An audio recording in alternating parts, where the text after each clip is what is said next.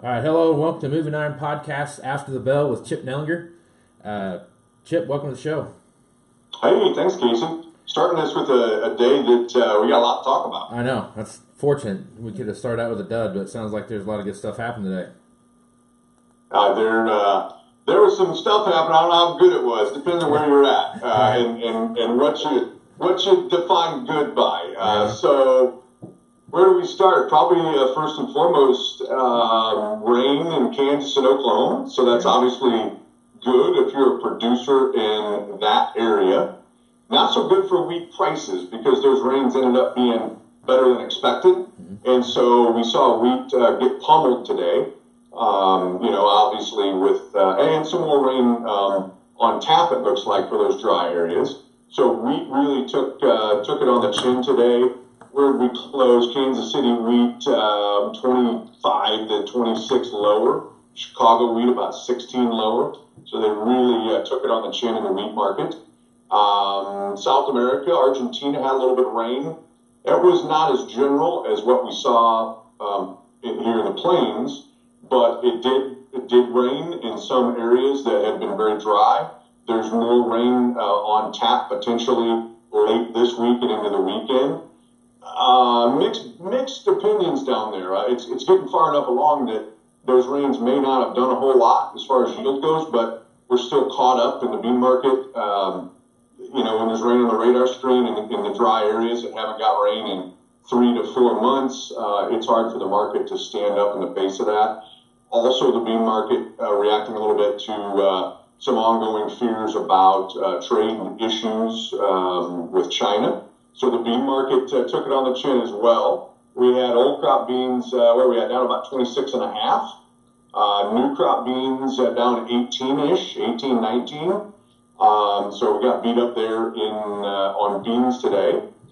And corn was kind of caught up in this as well and ended up 6 to 7 lower, 7 lower in old crop corn contracts, 6 lower in new crop. So see a red here across the grain markets today.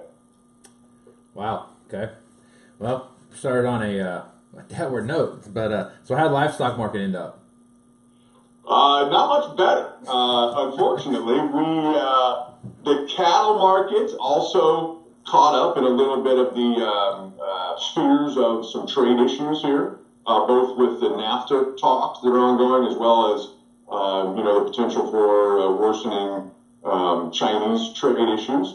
So, in my opinion, that's kind of been hanging over this cattle market for going on 3 weeks now.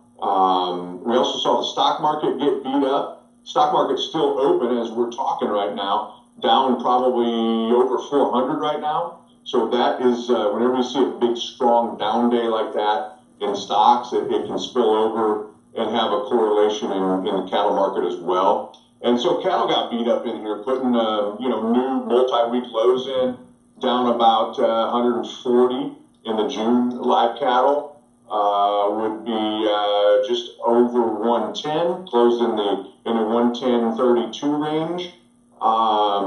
Feeders down about $1.90. The hogs were also in on the fun. They were down 240, pretty much on the low of the day. So it's kind of a sea of red here across our ag markets today. Well, do you see anything happening in the overnights that should change any of the downward direction we're seeing here? Probably not. When you close like this, on our tails here, you probably see a little bit of selling pressure as we reopen tonight in the grain markets. I do think, though, that corn, probably if anything, has the strongest fundamentals right now. It'll probably be the first to bottom. Again, there may be some additional selling pressure in the beans here. Wouldn't surprise me if you don't go another 6-8 cents lower in beans tomorrow, but I think you'll start uncovering better support down there. Wheat's the real wild card, with these rains, because it does change the name of the game. They couldn't have come at a more critical time for those guys in Kansas, Oklahoma. They got rains. I mean, there's some, 1 to 2 plus inch rains in that deal. And so it's going to be greatly beneficial to wheat production there. And that will just take some time. Might take till harvest to figure out, the benefit of what these rains did. So I think in order, you'll probably see corn bottom first, followed by beans. Wheat will be last. Whether that's tomorrow, I don't know, but probably easily see a little selling pressure in the overnight and probably, first thing in the morning tomorrow. All right, Chip. Well, if guys want to get a hold of you, where can they find you at?